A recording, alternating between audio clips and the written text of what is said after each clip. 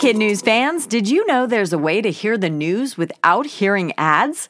Parents and teachers can subscribe to Starglow Plus on Apple Podcasts to not only ditch the commercials, but also unlock access to future bonus episodes and other exclusives from the Starglow Media Network. That means ad-free listening of kid news every weekday, plus ad-free episodes of mysteries about true histories for riddle-obsessed adventurers, girl tales for a fun spin on fairy tales, Musicland stories to help young music lovers catch the beat, and audiobooks adapted for young listeners with classic titles, including Little Women and Moby Dick.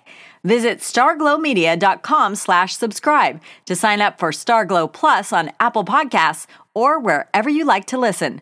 That's starglowmedia.com/subscribe. Good morning and welcome to Kid News. I'm Tori. Today is Monday, October 9th, 2023. Depending on where you live, it's either Columbus Day or Indigenous Peoples Day. And we begin with a spooky pre-Halloween fright in California. Up and down the state, spiders are falling from the clear blue sky. They're wrapped in a fluffy, sticky white substance that looks a whole lot like the fake spider webbing that comes in a can. This, though, is the real deal, and it's landing on cars, pets, and people. And while a bit shocking, it's apparently a completely normal process called ballooning. A professor of biology at San Francisco State tells the Chronicle newspaper that the white stuff is the work of baby spiders whose survival depends on them getting away from where they're born. To do so, they spin silk strands that allow them to get caught up in the wind and taken to a new place to live, where they're not competing with their siblings.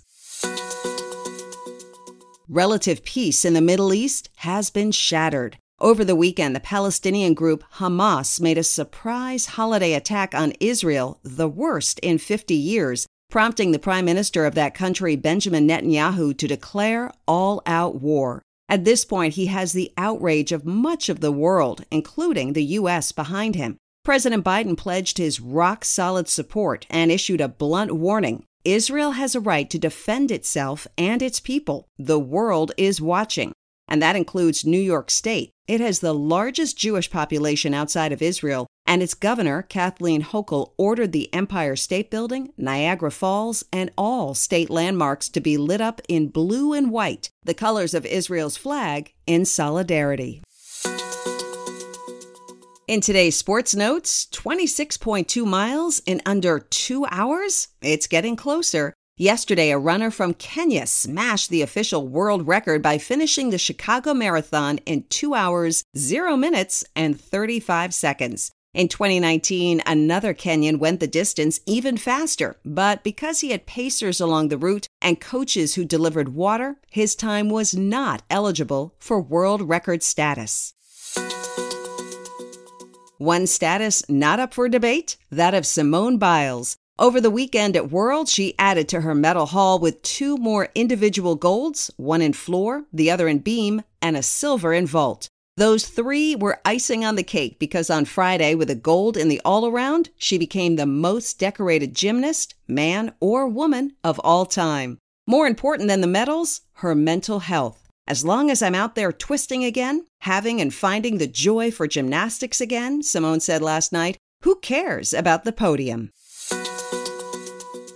By now, the best of the academic best have gotten the phone call they've worked their entire lives for. The final Nobel notification was made this morning in the field of economics. Last Friday, the greatest honor of all, the Peace Prize, went to jailed Narges Mohammadi for her tireless fight for women's rights in Iran. A few days before, the award for medicine was won by 2 researchers who unlocked the key to a successful COVID vaccine. Their work helped bring an end to the worst pandemic in a century, but it wasn't all smooth sailing. One of the winners says early in her career, the University of Pennsylvania told her she wasn't faculty quality and basically fired her. But Dr. Catalin Carrico refused to give up, combined her smarts with a partner, and as they say, the rest is history, layered perhaps with a sweet dash of, I told you so. Raspberry Rally, we hardly knew ya. Despite being a fan favorite last year, the newest cookie in the Girl Scout kitchen didn't make the cut for the upcoming selling season. No real reason was given other than the organization wants to prioritize the classics. The Rally was a sister cookie to the Thin Mint, the first cookie offered exclusively online and sold out in less than a day. The frenzy led some who were lucky enough to get their hands on a box to resell them on sites like eBay for up to 4 times as much as they paid. Another salty reveal, the cookies that are still in the mix are going to cost you more. Many chapters say they've had to hike the price to $6 a box to keep up with the rising costs of food, labor, and transportation. Still to come, the 4 bears who've jiggled their way to the top of Fat Bear Week. But first, our Kid News quiz. In what state are spiders falling from the sky? California, due to a phenomenon called ballooning. A Kenyan broke the world record for a marathon with what time? 2 hours, 0 minutes, and 35 seconds. The U.S. is pledging its full support to which country? Israel. The Girl Scouts will not include what cookie in its upcoming selling season?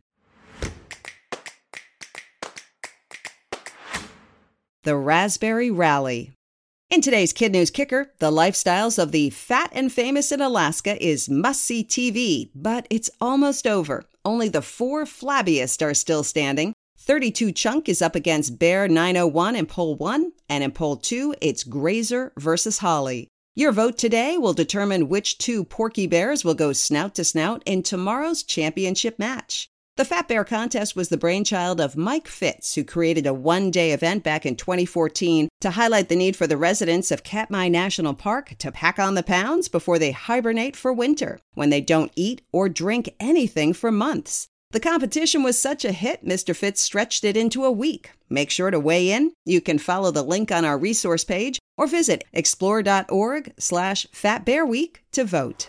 Before we go, hello to our Kid News classroom, starting with Ms. Calhoun and her Panthers at the Pierce School of International Studies in Chicago, Illinois. Miss Barnett and her Bulldogs at Rocky Run in Fredericksburg, Virginia. And a special hello to Mrs. Saliva, one of our very own Kid News teacher ambassadors from Minnesota, who wants her amazing students from Eagle Point to have the best year ever. Thanks for listening. Please rate and review us wherever you get your podcasts. We'll see you back here for more Kid News tomorrow morning.